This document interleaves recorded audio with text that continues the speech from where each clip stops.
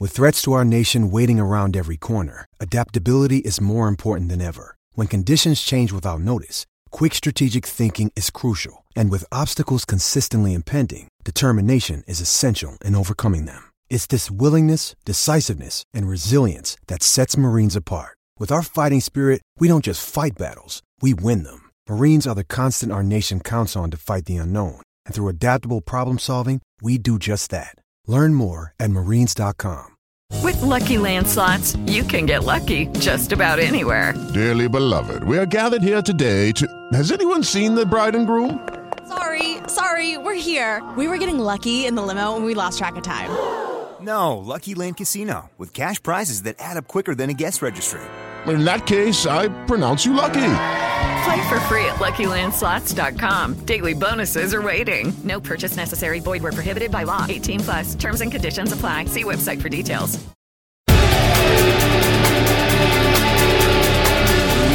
Ladies and gentlemen, welcome to Eat, Sleep, Suplex, Retweet.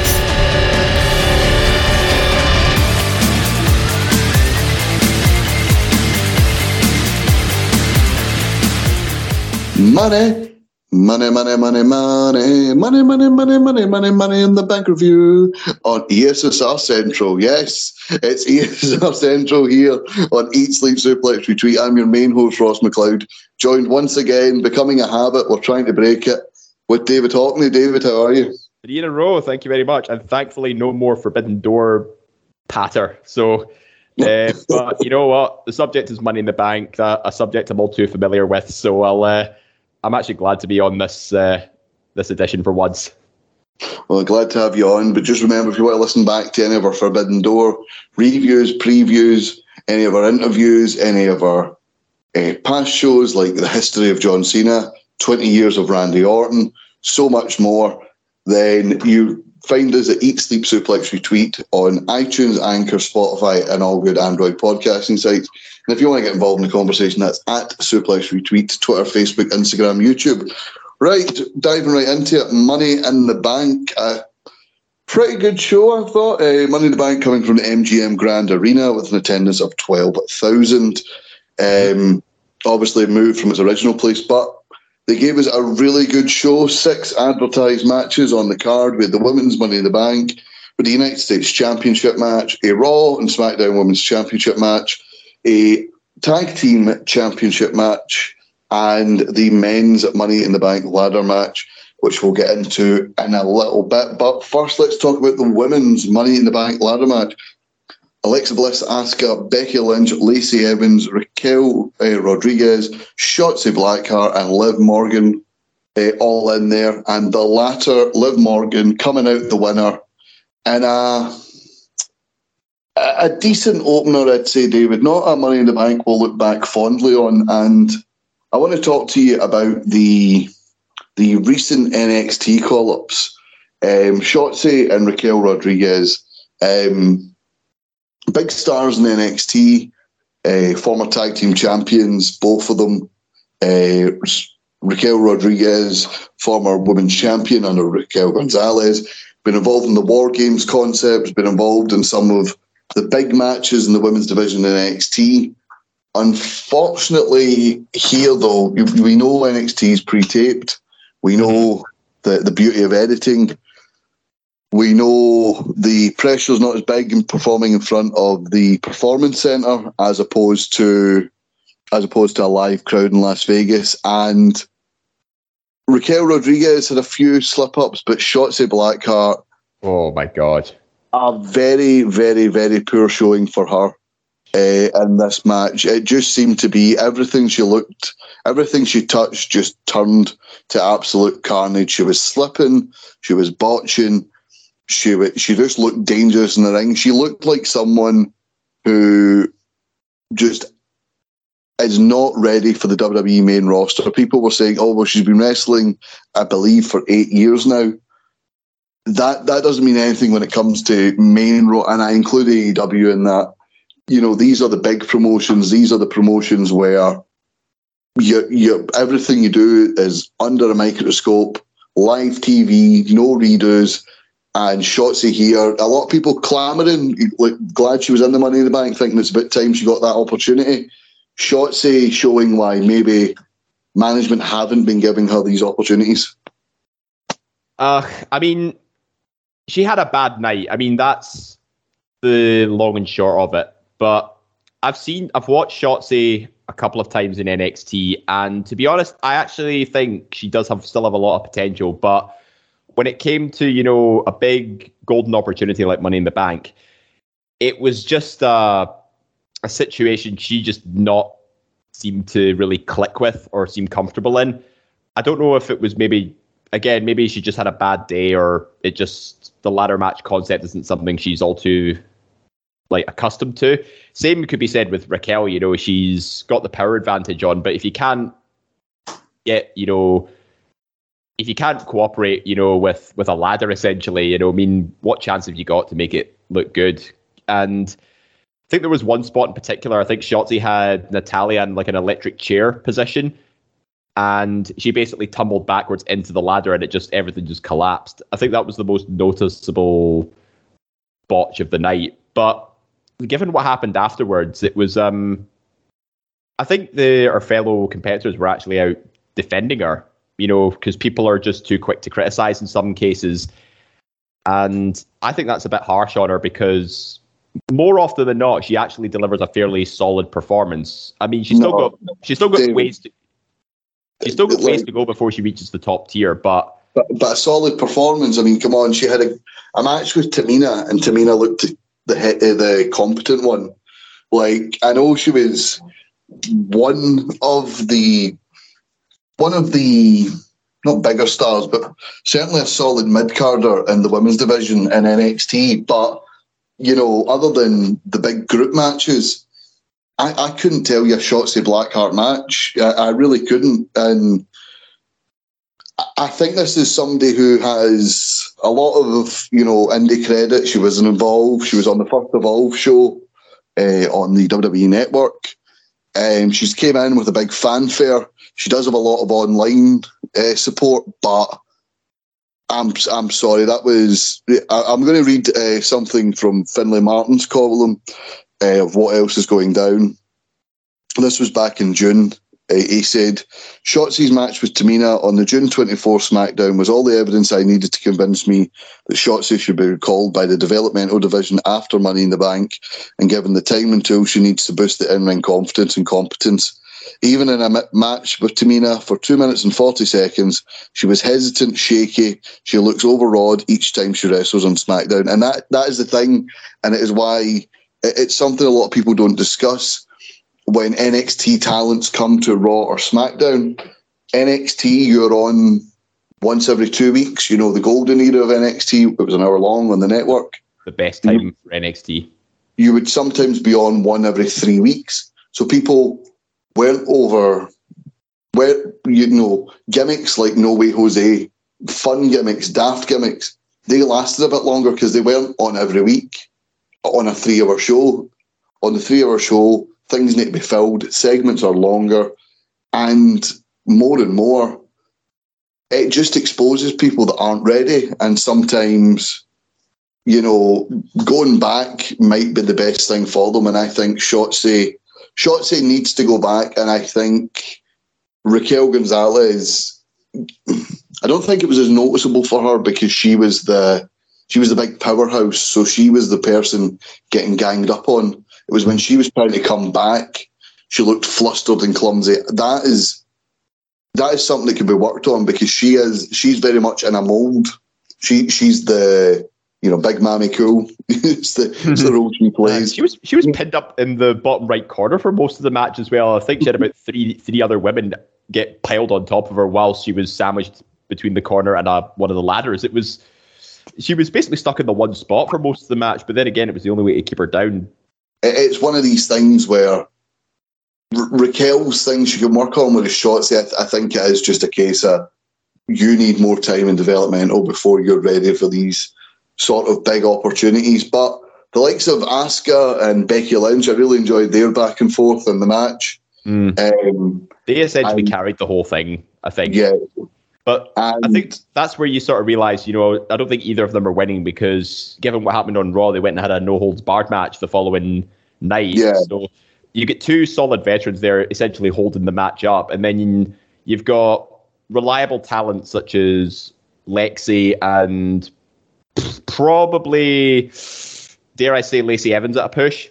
Lacey was okay. Lacey had an uneventful showing, shall we say. Alexa had some good moments as well. I liked the Twisted Bliss and what have you. But let's talk about the feel-good moment. Liv Morgan, I didn't realise how... I like Liv Morgan, I have nothing against Liv Morgan. I think Liv Morgan's good. But I didn't realise just how big the online following she had was. Mm-hmm. That and the following in the WWE locker room. She seems to be someone who people are rooting for. And it was the first of two pops. We'll get to the second pop later on, where Liv Morgan just blew the roof off this place. We were talking last week about, don't have it be someone who's been champion before. Don't let this be a reboot for someone. Let this be a star-making performance. And this was exactly that. She's had the matches at the start of the year with Becky Lynch. She showed she was ready at the time, and she's got her moment now. Liv Morgan, Miss Money in the Bank. What was your reaction when Liv won it? I was very happy with it because it was a genuinely feel-good, nice surprise. And, those 3 points you mentioned, I think Liv Morgan's win actually falls under all three. She's a credible contender for the title. She's never been champion before, and she needed a little bit of rejuvenation, given, the shithousery booking she's been stuck in with, Judgment Day, etc. So this is something I think she needed to freshen up. And bear in mind, she was a Raw superstar that won the contract as well. And again, we'll get to the point where later on in the night, we get the second feel-good moment. But yeah, I had no qualms whatsoever about Liv winning, especially because I think you almost didn't realize, how much she benefited from it as well, especially when you were looking at sort of somebody who's sort of more on the undercard who might potentially win it. We were talking about the likes of, you said Becky was going to win. I said Lacey was going to win. Pick somebody you wouldn't expect. But the person nobody expected to win was Liv Morgan, which is quite shocking when you say it out loud. But the response as a whole from the online community and our peers just goes to show, I think we really underestimated how popular she is with the audience and with people backstage. Yeah, absolutely. Second match on the card, Bobby Lashley on a bit of a run. He's actually exceptionally over. I saw his opening promos on Monday Night Raw. The crowd going absolutely, the crowd in San Diego the next night, absolutely mental for Bobby. The crowd in Vegas going mental for Bobby because I think WWE have finally figured out what sort of babyface Bobby Lashley is. He's not a smiling, comedy, funny babyface. He is a guy who, they talked before about the Hurt Business, but how, no, we're not thugs. We're guys wearing, $10,000 suits who, when we take these suits off, we could kick your ass. And they've perfectly transitioned him through fan support into that sort of face role, but not super babyface smiling. Hey, I'm Lashley. I'm just happy to be here. He's in the run of his career the past few years with the Hurt Business, 2 WWE title runs, and now a second United States title run. Sorry. Second of this run. I mean. Oh, I see. Right. Okay. And I love the build up with Theory, and Theory, as usual, playing the cowardly shit heel absolutely perfectly here. Mm-hmm. Yeah, Bobby Lashley has become one of those characters, I think, where it's a face character that I can get behind, essentially. And I like the way that these faces and heels are booked. For heel characters, you can sort of move the needle at any point for heels, and you'd probably incite a booing reaction or maybe even a cheer to some extent. But this kind of babyface booking for Lashley is what suits him best. You know, he hasn't really changed much of his gimmick about, you know, being the almighty and the hurt business essentially, but he actually generates a more positive reaction because I think he engages with people and he just doesn't take shit, especially from, you know, a chicken shit heel like Austin Theory. And for the match itself, I mean, I think there was one spot in particular I think they slightly tripped up on, but, you know, that I don't think it was anybody's fault. They kind of bounced back from it, and I think it was like a Theory goes for like a jump. Lashley catches him on his shoulders, but then I think trips over a cable on the outside and they collapse to the ground. But I think they sort of shrugged it off as if it was like a Samoan drop or something. But aside from that, I wasn't expecting a Lashley win. I was expecting, you know, we discussed last week, you know, we were expecting a sneaky roll-up or feet on the rope style win for Theory, but a definitive, mostly clean win for Lashley in just over 10 minutes. It was, and then again, what happened later on, you know, it doesn't affect either of those guys greatly going forward. Yeah, absolutely. I was a bit worried for Lashley. He called his shot at, was it Hell in a Cell? We get Hell in a Cell where he beat Omos and MVP. And he comes out and he grabs the replica title in the crowd, and it's almost as if he's calling his shot, but management were like, yeah, no. It's like, whoa, slow down there, big Bobby. With Roman being kept for Lesnar, but, you know, we've got Brock, we've got Lashley in the undercard, and I think that's exactly what the United States Championship needs. It needs a credible, you know, Theory did great with it. I thought Theory would count, and now we have this guy who's going to run with it as a secondary title, as a world title, you know, and make it credible. And yeah, I'm looking forward to their rematch at SummerSlam as well. Yeah, I think they'll have a good program going. You know, Lashley, you know, he's the face that people can get behind. Essentially, he's not an underdog face either. You know, he's a dominant face character, and Theory is just the snivy heel who works great on the mic and will resort to whatever tactics, but he can also pull out some big moves and deliver in big matches. So it works brilliantly. You noticed in the interview afterwards as well. Like I'm pretty sure Lashley lost one of his teeth as well, like one of his molars. Yeah, that's why he was bleeding. I didn't realize he'd actually lost that tooth. Yeah, it was like the left-hand side of his face when he was doing the interview. You could see there was a gap between like his back tooth and then the following from the rest of them. Jesus. Right, well, a good back and forth match. Those two are going to clash again at SummerSlam, as we find out on Raw. I'd love to see. People always think weak booking, but I'd love to see Theory getting beat throughout without the help of Vince and without the shenanigans, get beat throughout his reign. And then when he cashes in, you've got a list of people going, hang on a minute, I beat you. I should be next in line. Because I always like it when a champion's first match is like some big multi-man match. Because it's almost as if it's like, oh, he's not going to walk out with the title, and he always does. And we always fall for it. But, you know, it's one of those things. You always enjoy it when it's there. Raw Women's Championship match, Bianca Belair defeating Carmella. Quick 7-minute, 10-second match, this one. But I actually quite enjoyed it. I thought it was... Carmella, I think, is very, very, very underrated in the women's division.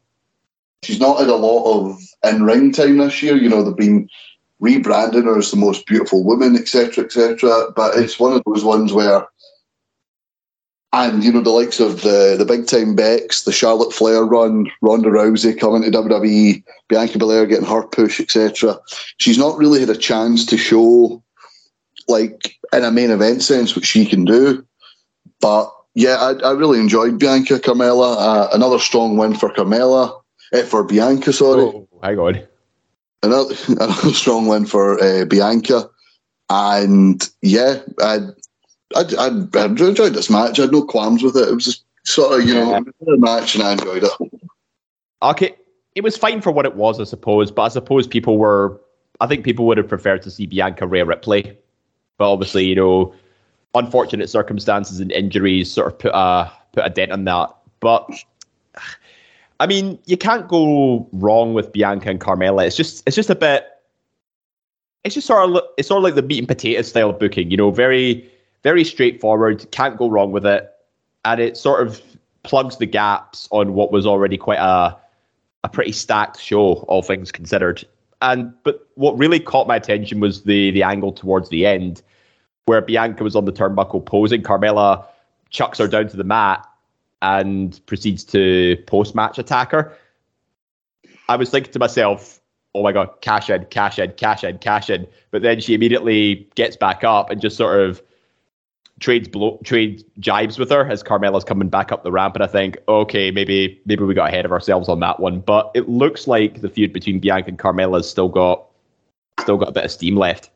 Yeah, I think so too. And I think this is done as well to SummerSlam is in 4 weeks from Money in the Bank. I think this is done in case of, is Rhea going to be fit in time? And also, when we discuss the SmackDown Women's title picture later on, we could also discuss Rhea's influence in that, shall we say. Mm-hmm. But yeah, I think that's basically to keep it going, to let them know there's still stuff there, and it can easily be blown off on a Raw. Or if need, we can go all the way to SmackDown. Hey, Carmella can get that match she didn't get on SmackDown, get on SummerSlam last year. Yep. Redeem herself for, Sasha missing the boat. Carmella had it, and then Becky just ruins it for her. But hey ho, tell you what, I would like this to be a stipulation match if they do it at SummerSlam. Let's make it interesting. Let's make it a cage match, just because. Carmella had some really good stipulation matches with the likes of Nikki Bella during their feud, so I wouldn't mind. I wouldn't mind seeing that. I really enjoyed that era of SmackDown Women's Wrestling. The 2017 era was. Oh no, sorry, 2016. Late 2016, 17. Yeah, it was a decent era. But I really enjoyed it, and it showed what Carmella can do, and I'm a big fan of Bianca Belair. I'm also a big fan of her husband, Montez Ford. The Street Profits versus the Usos for the Undisputed Tag Team Championships. The Usos coming away with a win here.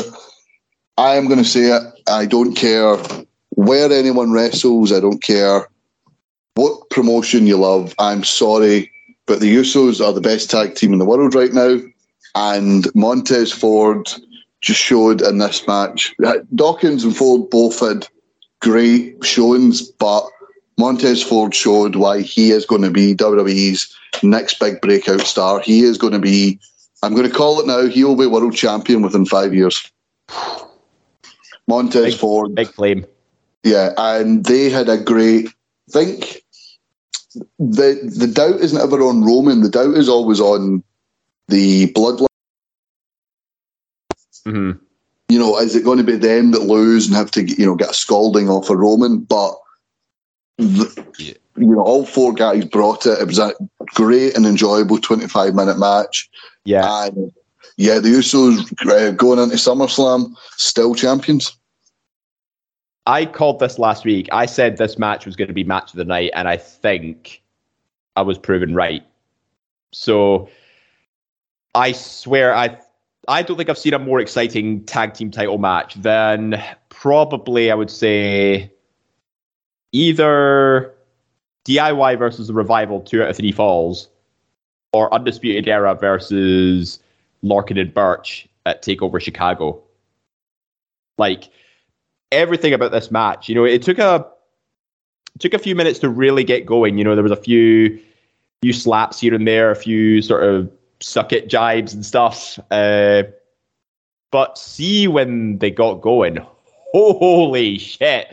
You could just feel the drama pouring out of your TV. It was insane. The stuff that Dawkins was pulling off as well. I mean, the guy's 6'5", 250 pounds, and yet he's moving like a cruiserweight around the ring, doing tope flips over the top rope, lands it flawlessly. Montez then comes in, does that corner jump over the ring post, lands on his feet, and there's about 3 different occasions I actually thought the Profits were going to win, but near fall after near fall after near fall with so many finishes left, right, and center. Super kicks. Montez does his big splash, and it ends in a questionable finish. Like, it just makes you scream for them to go at it again.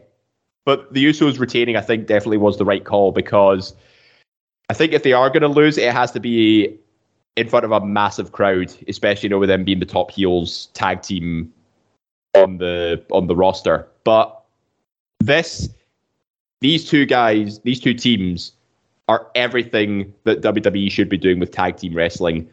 Everything from great chemistry, great tandem offense, the drama, the excitement, and even just throw in a slightly controversial finish, and it makes people want to see even more of it. This was flawless.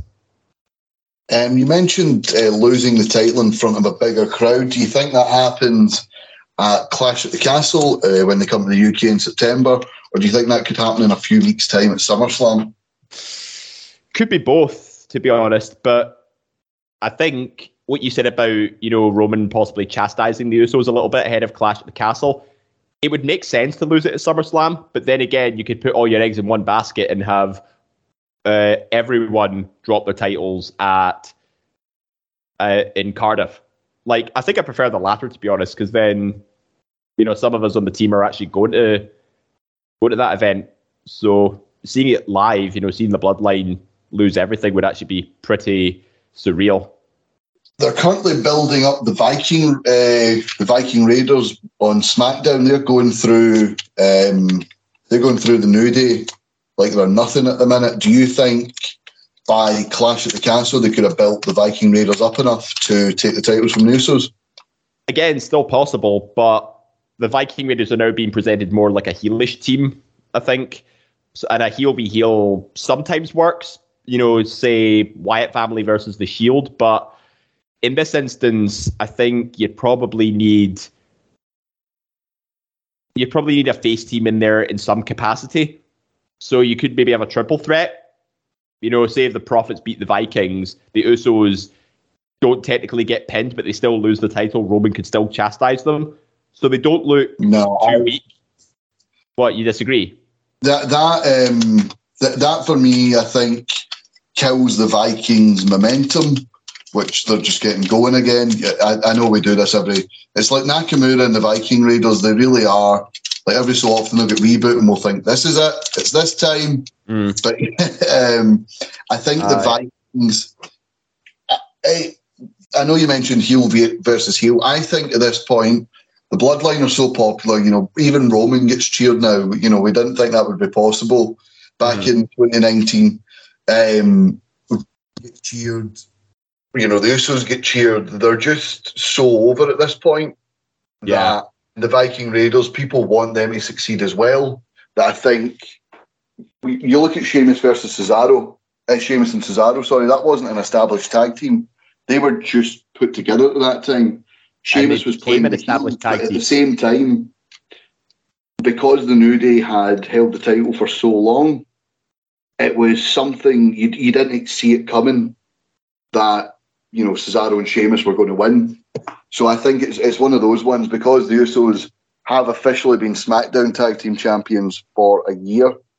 At this point, I think it's a case of, whoever takes the title from them, they are going to get a big pop. But we mentioned the Street Profits. I'd love to see them go at it again. I wouldn't be against them doing it again at SummerSlam.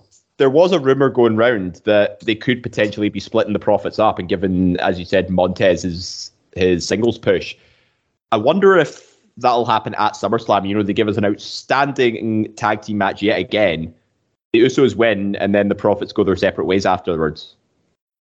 Like, it sort of ties into everything that's being planned. It leaves people wanting more. It gives the Profits have a reason to go after the titles again, given that Montez's shoulder was technically off the mat during that 3 count. And again, it lines up for a potential split. Montez can get his singles push after SummerSlam, get through the dry period, that the WrestleMania hangover, and then start afresh. I wouldn't mind seeing them go their separate ways in the draft, sort of Big E style, where it's we haven't broken up. We can, if you need me, I'll be around, but we need to go our own ways for now. You know what I mean? Is the draft really a thing though? Because didn't they say like a few months back that the brand split is effectively over because you've got people from both brands appearing on Raw and SmackDown now? Who knows? But we'll just need to see how it goes. Ironically, I think Montez Ford, if they were doing things properly, I'd love to see Montez Ford, as the cruiserweight champion. I'd have loved to have seen that as a springboard. You could have went cruiserweight to mid-card to then eventual world title, but fortunately that is not a thing anymore, so we'll just have to fantasy book in our own minds. Well, Dave, I'm sorry, but we now come along to Natalya versus Ronda Rousey. Pass. And you're welcome to pass, because I'll be honest, and for those listeners listening who live in the UK, you understand if you're watching these pay-per-views live, or these premium live events, as WWE like to call them nowadays, live, then you need a break because they're on at 1 a.m. It's far too much. So at this point, I had a wee nap, and we shut my eyes. I woke up, I'd seen that she had won. I haven't watched the match back. I'm not going to watch the match back. From what I heard, it was a decent showing, but it was nothing to write home about. Let's talk about the moment we want to talk about. Let's talk about the cash-in. We predicted it last week.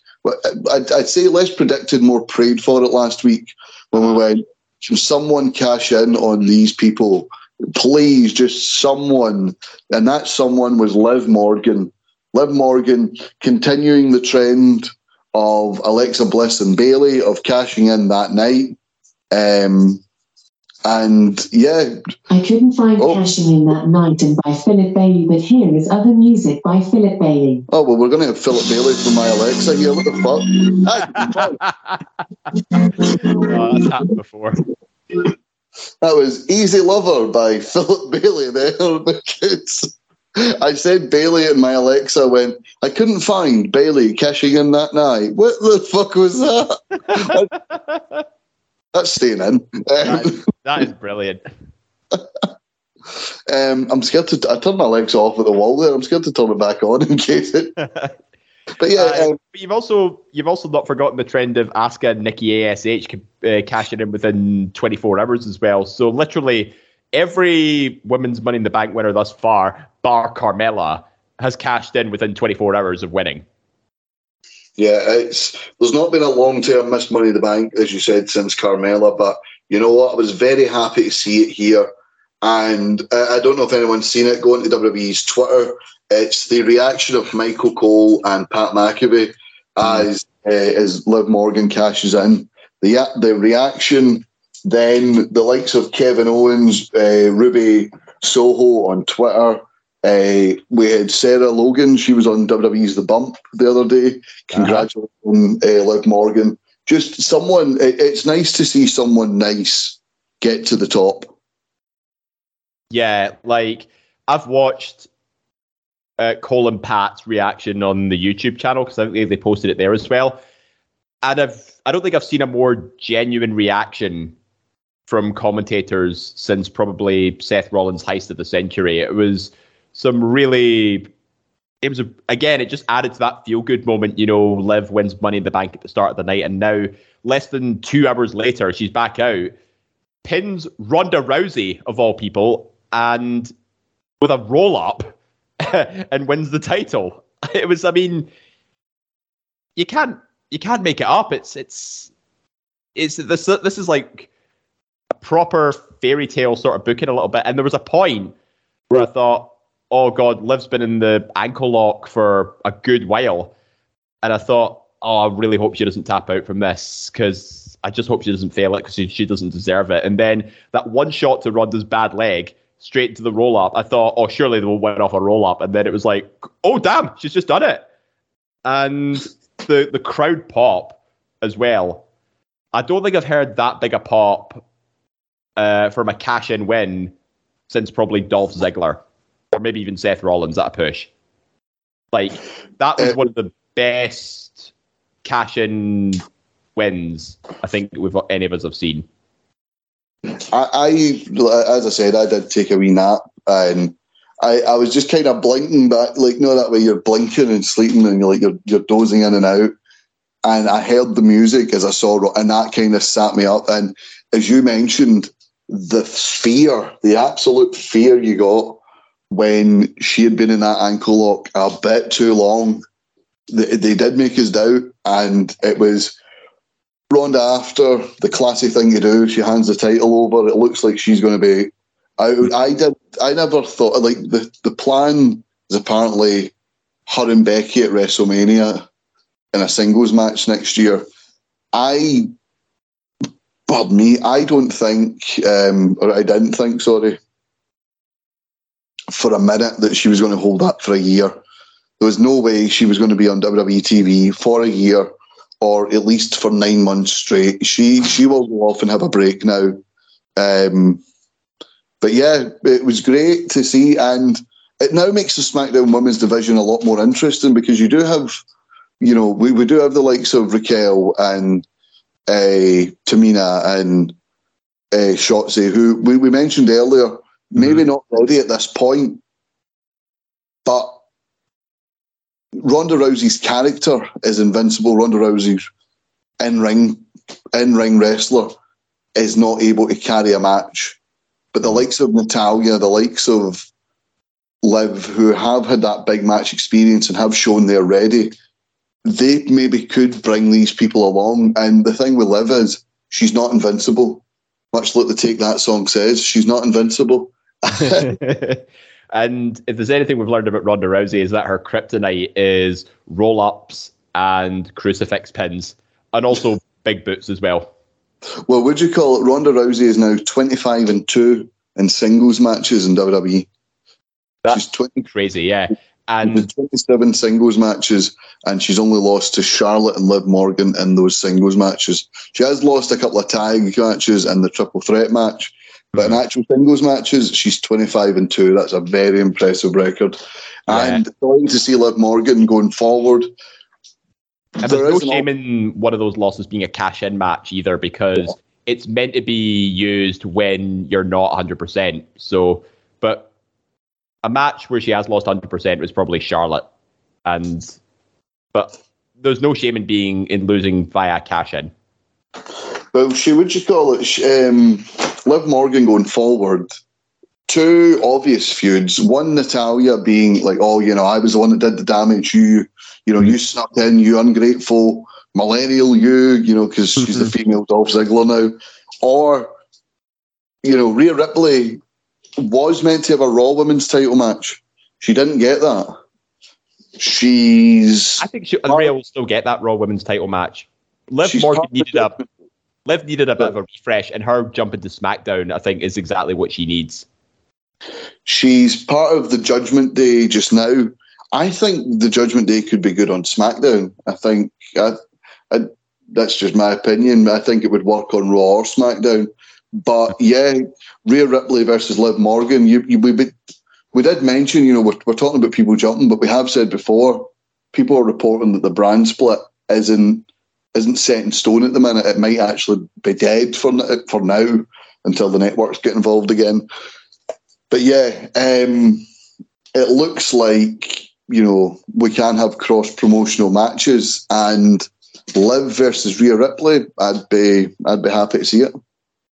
I mean, they do have history as a tag team, so why the hell not? And it was Rhea that turned on Liv when she had the heel turn.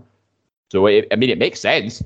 One thing I would like to add, though, just to say, like, after Liv cashes in and it goes to Cole and Pat for the segue, we actually got a very rare real name drop where Cole was saying, like, how Liv thoroughly deserves it after busting her ass for best part of, 7 years? And how she started off as humble beginnings in the Performance Center. She says, "Oh, nice to meet you. I'm Gianna," which is obviously her real name. Like, it's not that often you hear real names getting dropped in basically addressing a superstar's rise to superstardom. Yeah, absolutely. But yeah, going forward, a couple of options there for Liv Morgan. You said her real name there, and I completely forgot her character name. Gianna Morgan. Nice Let's go to the main event. Money in the Bank ladder match. Drew McIntyre, Madcap Moss, Omos, Riddle, Sami Zayn, Seth freaking Rollins, and Sheamus all in the ring, getting ready for the men's Money in the Bank ladder match. When Adam Pearce appears... Yeah, no, hold on just a minute, players. And decided that no, 7 wasn't enough. We needed an 8th participant. I'm going to ask you, David, honestly, who did you think this was going to be when you saw it? I honestly wasn't sure, because I perked up when I heard, wait a minute, there's another person coming in. Oh, I can't, like, I wasn't too sure at first. And then, because I was on my seat thinking, right, who the hell have they got? Like, could it be, could this be like an amazing twist, or just seeing like a return of sorts? But no. Who did you want it to be? Just think, right. Who did you really not want it to be? Because I didn't want another Brock Lesnar where he wins the Rumble but then wins the WWE title. I really didn't want that. Yeah, I was trying to hey, you know what would be great though? I mean, I knew it wasn't going to happen, but can you imagine if Cody Rhodes did a massive, like, Super Cena cranked up to 11 and he healed his pectoral muscle within the space of about a month? Like, that would have been insane to see. Yeah, absolutely.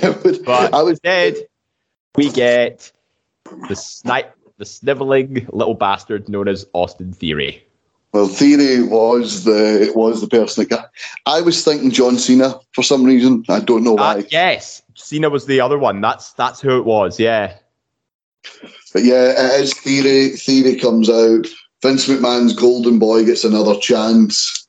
It's the faces of every competitor in the ring, heel and face. They are not happy about it. I think they would have been happier if Cena came out. I enjoyed the men's Money in the Bank ladder match. Again, much like the women's, it's not going to be one that's an instant, that was the best of all time, but it's Money in the Bank ladder matches are always fun because there is the chance of someone new breaking into superstardom. There is the chance for a reboot for a star that really needs it. And there is always the danger factor. It brings the danger factor back. And yeah, the fact that it's the fact that Theory goes on to win the Money in the Bank ladder match just makes the audience hate him all the more. And we talked about Lashley's run, and the heels he's been facing. The fact that Austin Theory is so unlikable has played into Bobby Lashley's face transition beautifully, I think. Aye, for sure. See, when Theory actually won the briefcase, do you know what my God's honest reaction was? Like, when he pushed Riddle off the ladder and he was there unhooking the briefcase, I was like, oh, piss off! Like, I literally said that at the top of my voice because that's how much that's how much I despise this character. But it was so cleverly done. Like, as soon as he announced it, I thought, right, there's actually a chance that he could win this. But I didn't want to fully gamble on it. I thought, they might just swerve us at the last little bit, give it to like Drew or Sammy, that kind of thing. But yeah, it slowly dawned on me that Theory was going to win it because he wouldn't have had the match for any other reason. I really enjoyed the fact that Theory won it for the reason that he's Vince McMahon's handpicked superstar. Mm-hmm. I would love to see weeks of Austin Theory cashing in, and then week after week, excuse after excuse is made for Austin Theory not being able to cash in, and he gets his briefcase back. Do you know what that actually sounds very familiar to? It sounds familiar to when Drew was signed by Vince personally in 2009. Yeah. at 21 years old and was dubbed the Chosen One, he would be a future world champion. He went undefeated, went to win the Intercontinental title, and even if he lost, the loss would get struck from his record. So he would still be technically undefeated. And when Teddy Long fired him and he dropped the Intercontinental title as a result, he basically got it back as after he was reinstated. But then only for all that momentum to die down, goes to 3MB, gets released, comes back, rebuilds himself in NXT, and then becomes the man he was proclaimed to be. I just hope Theory doesn't go down that same path, because they've put in so much stock with this guy. You know, he's already been a mid-card champion. He now has the Money in the Bank briefcase, which basically, like, at least 8 out of 10 times, it's going to get him a world title. So I just hope he doesn't resort to teaming with, Massey and Mansoor in the new SmackDown male model stable. I'm saying you leave Maxim male models alone. We don't know. I mean, he's got the look. Theory's got the look for it. I think he could pull it off. If his world title run comes to an end, I reckon that's where he'll end up. I am glad that it is someone with not only a bit of steam behind him, but steam that isn't dying off anytime soon, and they have a believability about them. This isn't an Otis Money in the Bank win where it's done for shock factor. The shock factor here was the fact that he wasn't in the match, but he has been touted by WWE, even on that first Evolve special where he unifies the Evolve and the WNZ or WZN World Championship on that Evolve special. He has been prominently featured, be it with even in the background with the likes of Andrade, Angel, and Zelina Vega, then in part of Seth Rollins' disciples, then in the way with Johnny Gargano, then he's in, he's now Vince McMahon's Chosen One, and that comes after beating the likes of Rey Mysterio and Jeff Hardy in his first few weeks on the Raw roster. He was a name pick. He was a TV pick on the draft. That's usually when they have plans for you. So, yeah. You know what's just popped into my head there? What? A little bit of fantasy booking. Oh, for God's sake, go on. Clash at the Castle. We get Roman versus Drew. Drew wins. Theory cashes in on him there and then. The UK crowd, goes batshit crazy, hating this guy. And then after that, you get a feud between Theory and Drew, where Theory could say, "You were once the Chosen One. Now I am the Chosen One. I am Vince McMahon's golden boy. You used to be, but you failed." And then that can set up a world title feud between the two.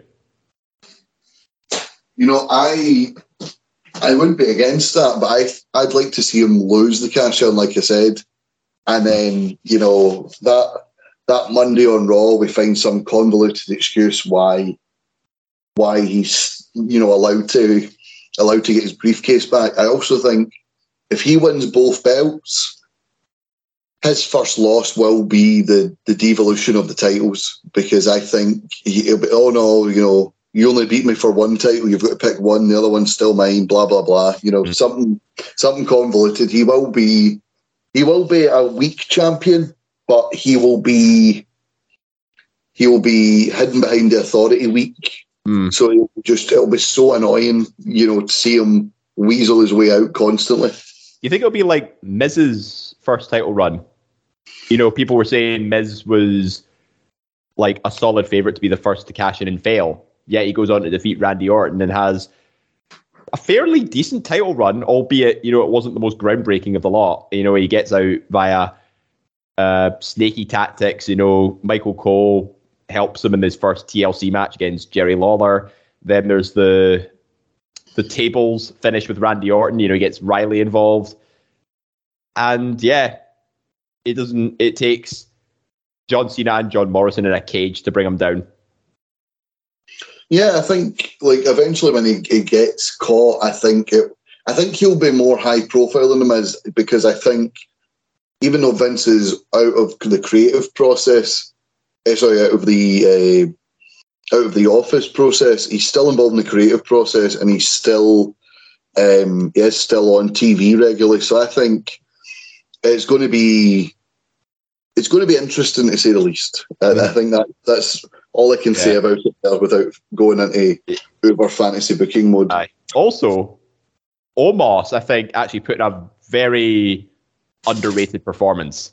He was made to look very dominant, and it took the remaining 6 guys to gang up on him, bury him under a pile of ladders. All 6 of them put him through the announce table. He took some big spots, but he didn't look weak at the same time. He actually held his own pretty well. So yeah, definitely the underrated performer of the match, as far as I'm concerned. Yeah, no, absolutely, I agree. He had a great, he had a great back and forth with a lot of guys, and I loved the new, I loved the new gear. I love the fact that he's moved away from, just plain black. Yeah, I think he was draped in Nigerian colours as well. He had a bit of dark green on his top, I think it was. All right. Yeah, I couldn't tell, but it was you're mixing dark green with black. It's a little bit tricky to differentiate it. Fair enough. But yeah, that is Money in the Bank. I would give it a solid 7 out of 10. I agree. Yeah, some very good booking with the Money in the Bank ladder matches, albeit a couple of botches in between. But that tag team match, that contributes to most of it. Yeah. So let's move on from Money in the Bank to the fallout that happens on Monday Night Raw. So we mentioned last week, Logan Paul signed with the WWE, and he has said that he's coming for The Miz. The Miz on Raw has said, retract your statements about me, come learn under my learning tree, and together you and I will become tag team champions. Mm-hmm. Now, Miz has been feuding with AJ Styles recently on TV. Tommaso Ciampa has been in and around Miz recently. It's looking as if we could have at SummerSlam Tommaso Ciampa and The Miz against AJ Styles and Logan Paul. You know what? I'm not entirely against that. It seems a bit of an oddball match that you sort of make if you press random on WWE 2K22. But regardless, Logan Paul has proven he can go in a ring, and the tag team concept actually protects him a little bit, sort of hides his naivete, his rookiness. But when he's there to deliver spots, he does pretty good, as evident against the Mysterios. And if he has someone on his team like AJ Styles, who is a 25-year veteran, I think he's in a perfectly safe pair of hands. But the feud there is Logan Paul getting revenge against The Miz for turning on him at WrestleMania even after they won. And Ciampa's allegiance sort of gives Miz some backup as well. So yeah, it sort of writes itself a little bit. Yeah, and you easily enough could have Ciampa take the pin, and then Logan still wants to get his hands on The Miz, sort of thing. You could easily build this up to next year's WrestleMania, I think. You could, yeah. One thing I will say, though, is Logan Paul is still quite a divisive figure amongst the internet community. So I don't think there's any guarantee he's going to get a massive face pop. I think it's going to be a bit of a split crowd. I think he'll get booed like you get booed at WrestleMania after the usual, oh, this isn't wrestling. Meanwhile, they'll watch the Young Bucks do 10 super kicks to a guy, and yet nothing phases them, and go, yeah, this is wrestling. No, it's fucking not. Anyway, sorry, that's a touch of old man yells at cloud there. But yeah, Logan Paul, he's proved he can go. I don't doubt he's going to be everyone's favourite wrestler straight off the bat, but he brings in notoriety, he brings in a outside world, He brings in outside world interest into the WWE. People talk about, remember when we used to get these celebrities? Yeah, because those celebrities were relevant for the time frame. We're in a digital world. WWE is constantly striving to be a part of that digital world. Logan Paul, with his millions and millions of followers, whether people like him or not, is a marketable person. The man is a fucking millionaire, for God's sake, off of just being himself, because he knows how to brand himself. So, yeah. I did like that KSI humbled him, though, in that boxing match. I think that's something he needed just to get knocked down a peg. Oh, for God's sake, it was a load of rubbish. I know it was a load of rubbish, but it was good to see the shit get kicked out of him. But yeah, it looks like we could get that tag match in WWE. A tag match we won't be getting soon is one featuring the team of Naomi and Sasha Banks. They have been off WWE TV recently. And it looks like they are officially gone. Reports coming out that they've been removed from the internal roster from WWE. Reports were coming out when it was rumoured that they were released. The WWE still had them in their internal roster, and they had reached out to the likes of Sasha and Naomi to bring them back. However, it looks like in the coming days we could see a few best of luck in your future endeavour tweets. Oh boy.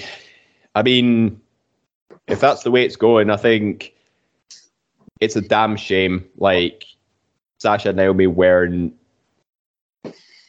really, like, I'm going to be kind of careful because, I mean, they both had a fair share of success, but they've never, I don't think they've been fully appreciated by the higher-ups, especially with what they've presented to the table.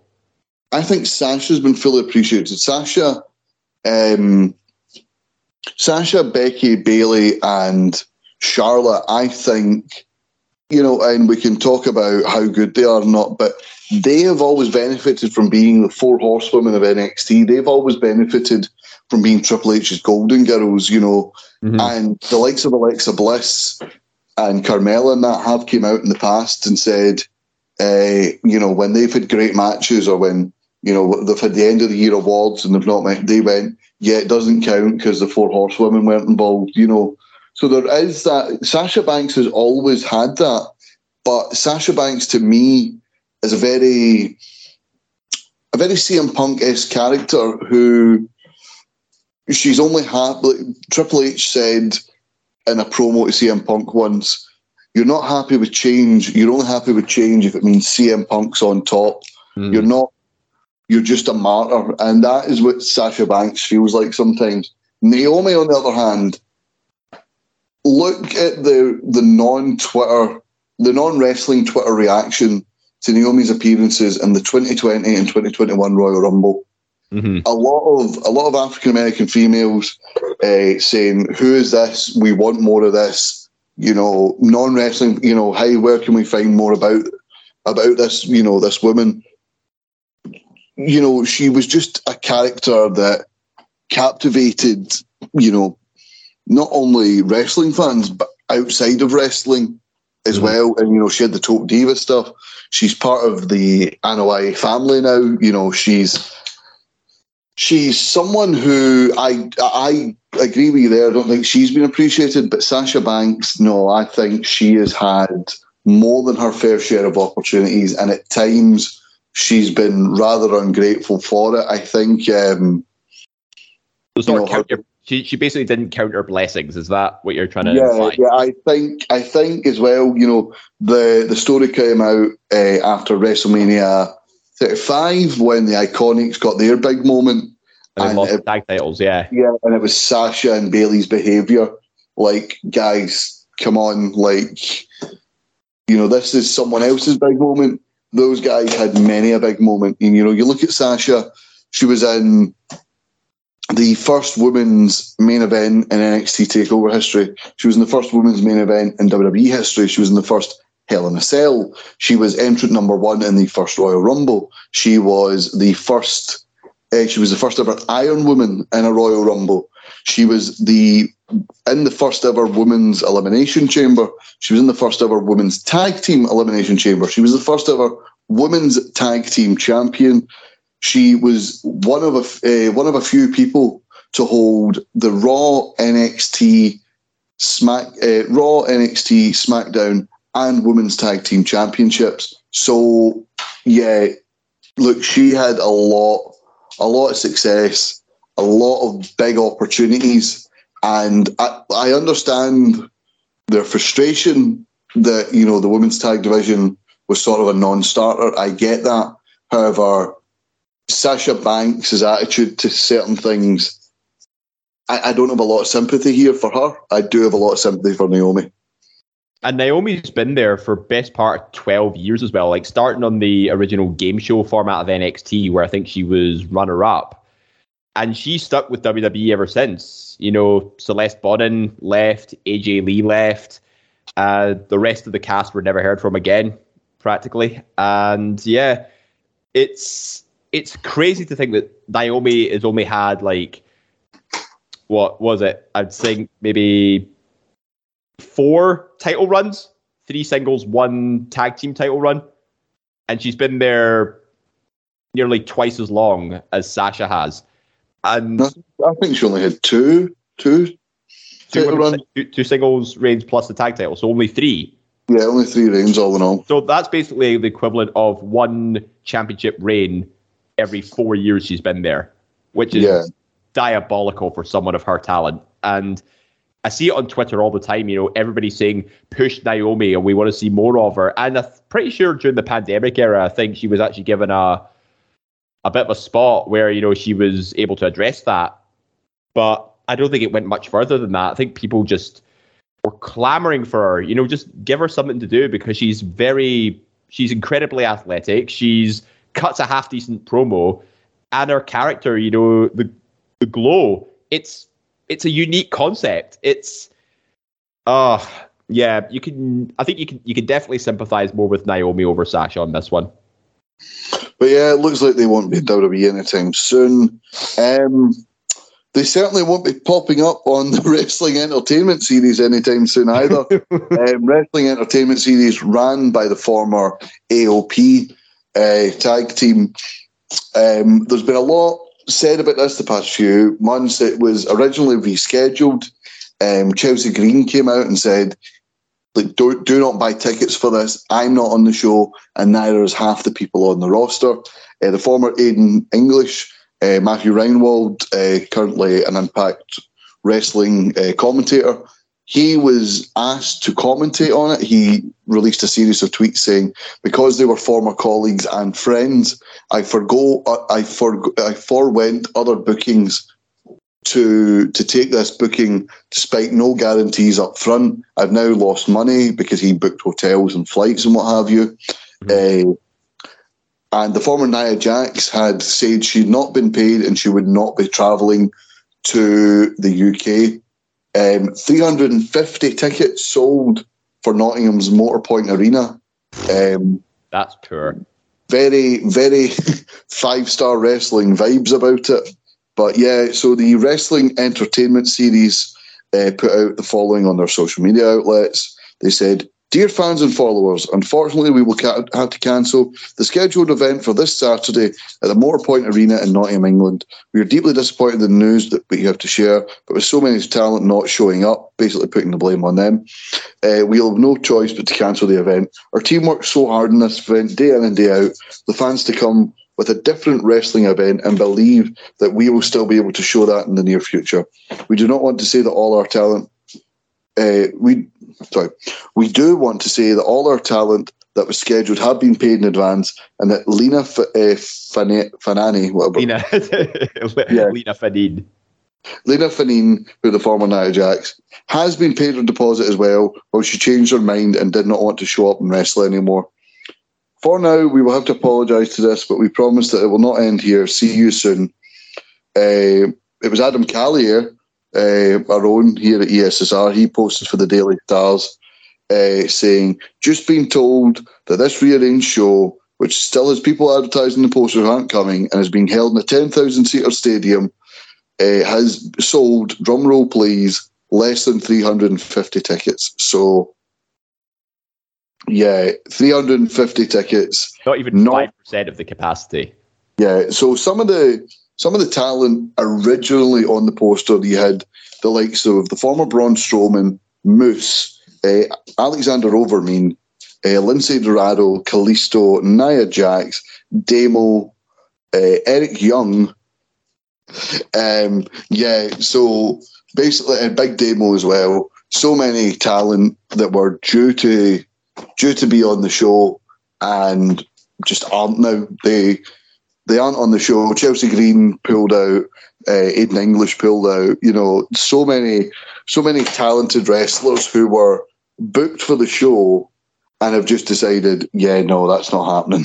Fuck it. But Mojo has sort of kept his flight and stuff. He's just said he's going to spend a week in England now, and he posted a picture on his Twitter feed where he stood outside a Poundland. Mojo Rawley, the former Mojo Rawley, Dean Mahady, had put on. You're like David Campbell trying to pronounce New Japan performers' names. Shut your bastard. Anyway, he had posted about. As you mentioned, he's still going to take his. He's going to come with his fiancée and just have a week in England. But you know he's going to keep his promise. So any people with tickets can come along to the arena and have a meet and greet with him for free. Anyone who doesn't have a ticket can pay a small fee, and that fee will go to the local talent. While you know to basically pay for the local talent that hadn't been paid, because you know the likes of the big stars like. You know, Eric Young and Moose and all that, you know, they've got their regular bookings, whereas there's a lot of local talent that was booked in that show that won't have been paid and will have lost out big time. So well done to him for doing that, because I think I've mentioned this before. He was on Renee Paquette's podcast. He was talking about he is a brand representing wrestlers, and what he said his goal here is to get wrestlers into more commercials and more mainstream advertisement, because it says I don't think non-wrestling fans don't realise the online power that certain wrestlers have. You know, there's wrestlers with 4, 5, 6 million Twitter followers, whereas, you know, people who win it, say that year's Olympics or the most recent Olympics and are athletes, you know, they're in mainstream adverts, but they only have 1 or 2 million Twitter followers. So, and they're not going to be in the public eye forever. Whereas wrestlers, consistently, they're moving from New Japan to WWE, to AEW, to Impact, to back to WWE. You know, they're constantly moving. They're constantly making, you know, they're meeting new viewers. They're making new fans, and there is that object for long-term brand engagement. And he represents 30 wrestlers, and AOP are 2 of those wrestlers. And I think he knows that his brand will be damaged because AOP's brand's going to be damaged. So therefore, it's going to be him that has to work to get the AOP's image back up to scratch. Yeah. And so classy thing about Mojo, and very smart businessman. And I think the way he announced his meet and greet, I think that was definitely a nice gesture of goodwill to those that actually made the effort to pay for tickets. And at least they're going to get something out of it rather than just getting a typical refund through Ticketmaster or wherever they sold their tickets from. But it's always having that gesture of goodwill. And I've learned this, you know, just from, you know, working regular jobs, is that if you're working in a public service and you're selling tickets to an event and it doesn't go to plan, sometimes even a gesture of goodwill can go a long way, even if it doesn't like severely detriment customers out of their money. You know, it just sort of gives them a little bit of faith. You just say, listen, we messed up. We want to make up to you somehow. And we don't want you to feel like your money was wasted. So come join us at this meet and greet. Keep your ticket, and we'll do like a bit of a say hello, say how are you, that kind of thing. These little things can be surprisingly effective. Yeah, absolutely. But it is upsetting as well, because it is nice to see new promotions pop up and new places for people to work. But unfortunately, this has been an absolute bust. But yeah, like Fire Festival. Yeah. So Will Ospreay recently on the Wrestling podcast was interviewed about his recent appearance at Forbidden Door. Will Ospreay basically took aim at Kenny Omega and said the reason Kenny Omega is the reason that Will Ospreay wasn't there sooner. He was mentioning, he mentioned how in Japan he's regularly going out for drinks after the show with people on the show, people who were making Forbidden Door appearances, and they were telling him about how he was going to be there over a year ago. And it stems back to Kenny Omega's last match in New Japan, where he wanted Kota Ibushi out there. Unfortunately, he was injured in the match. Will Ospreay says, "I didn't do it on purpose. I don't do these things on purpose. You know, I felt bad myself." But he went, "Kenny is such a..." His exact words were, "Kenny's such a little bitch." Wow. And he mentioned about how it doesn't take a genius to put two and two together, that when Kenny Omega is on TV and the Forbidden Door starts, I'm not allowed over. But as soon as Kenny Omega is no longer on TV and he's no longer involved in the booking, that's when I get to go over. So yeah, Will Ospreay not a Kenny Omega fan. I mean, I'm not sure how much I can comment on that because I don't really know the full history between them. But I mean, it'll certainly make some interesting TV, you know, if Kenny decides to return and Will Ospreay's still sort of hanging around on AEW booking as well. But hate to interrupt you there, Ross, but we have some breaking news in from NXT UK. So it looks like Ilya Dragunov has vacated the NXT UK title due to injury. All right. And it looks like they've set up an 8-man tournament to determine a new champion. Well, there we are. So there we are. NXT UK certainly worth the watching the next few weeks. NXT UK is one of those ones. It is only an hour long. A lot of fans say, you know, don't sleep on it. But it is, with the amount of WWE content they put out, it is unfortunately sometimes the forgotten child. But I feel bad for Ilya Dragunov. A great champion, a great wrestler, a hard-hitting wrestler. Hopefully he'll be back soon. Hopefully there's not a serious injury there. But yeah, I look forward to seeing who's in the tournament and look forward to going forward, seeing who becomes the new champion. Speaking of new champions, you know, we've had a bit of bad news there about Ilya Dragunov. Let's have a bit of good news.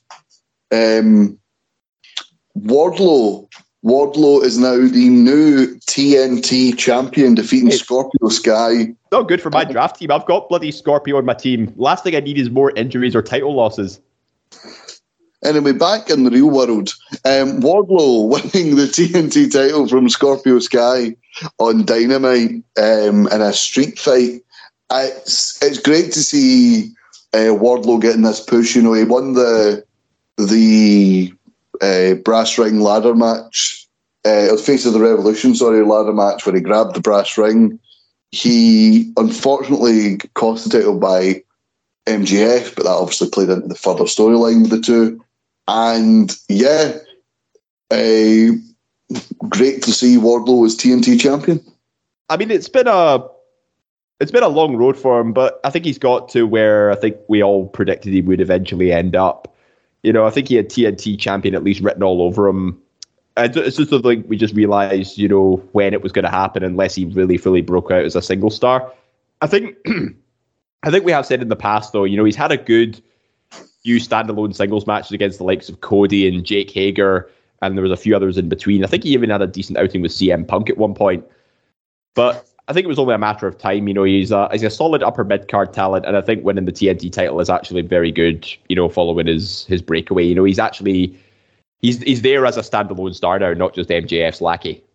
Yeah, a homegrown talent as well. You know, he was shown on the Double or Nothing pay-per-view, he had those weird vignettes when he was just battering people in the street. But yeah, the homegrown talent and his first TNT title. Scorpio Sky, with due respect to Scorpio Sky, him and America's Top Team at the minute, they feel very lower mid-card sort of, I felt it was devaluing the TNT title. We had the likes of, Cody winning the title and Brody Lee, the matches they had together, Miro, the Redeemer, winning it. Sammy Guevara, I think he didn't do it justice. The matches with Cody held up his 3 reigns.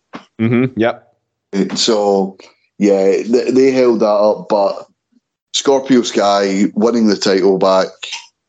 Winning the title. It felt sort of, because we criticise, and rightfully so, I think, the fact that Dark Elevation is considered part of the rankings, and people who are beating local competitors every week are now all of a sudden climbing up the rankings. But Scorpio Sky, I felt it was a bit of a downgrade for the title, and I'm glad to see Wardlow, a star on the rise and continual rise, as current champion. Mm-hmm. I just hope they don't hot potato the TNT too much, because it sounds like they've had quite a lot of champions in such a short space of time. I just hope, they give somebody at least a solid reign with it. Yeah, I think Wardlow could be that, and I think he could be someone who do an open challenge and have some very interesting matches. He could have the big man, little man. He could have, going up against a technician and showing what he can do in that area and improving in that area. And then, of course, we have some big hoss battles. The likes of W. Morrissey and Jonah, the former Bronson Reed.